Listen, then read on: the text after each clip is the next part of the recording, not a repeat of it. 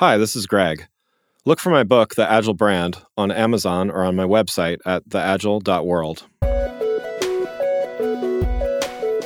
Welcome back to The Agile World. This is Greg Kihlstrom. In the last episode, I started talking about storytelling and agile brands. I talked about how having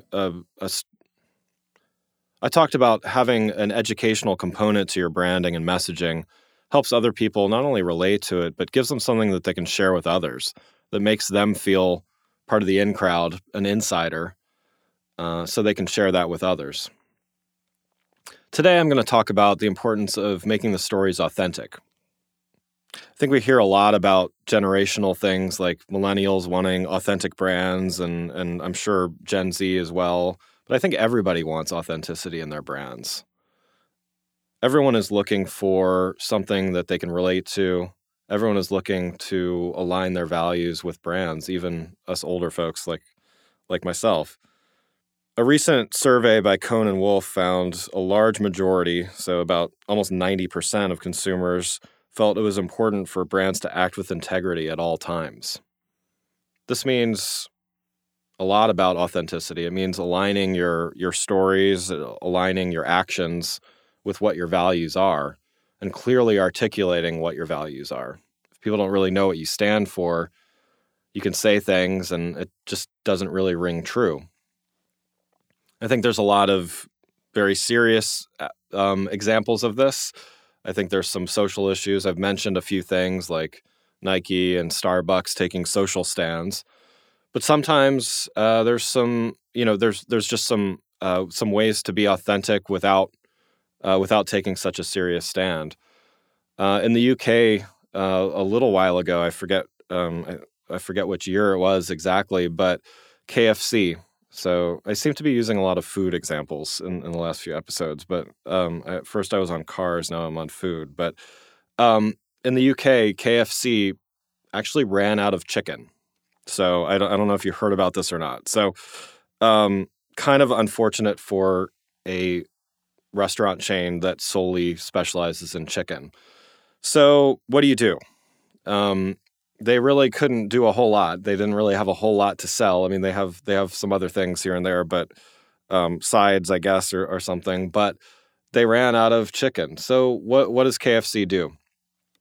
I recommend you Google this. The ad, it's a lot more funny visually, but they rearranged the letters in their name to FCK, period, and just said, you know what? Basically, in front of the world, they took out an ad. They said, basically, we screwed up. We have no chicken. We'll be open again soon. I mean, essentially, that's what they said. And you gotta admire the real message that they had there. It's authentic. It's on brand. They're not a super serious organization. Anyway, but they were just honest. They were authentic. They just told the truth. I think Domino's did some things like this as well, maybe to a slightly lesser degree, but they made a big deal about changing their recipes. They didn't say, "Oh, we're just making it better." They said, "A lot of people don't really like what we make, so we're going to change it. We're going to make it better." I think that takes a lot of guts. I think it takes some honesty.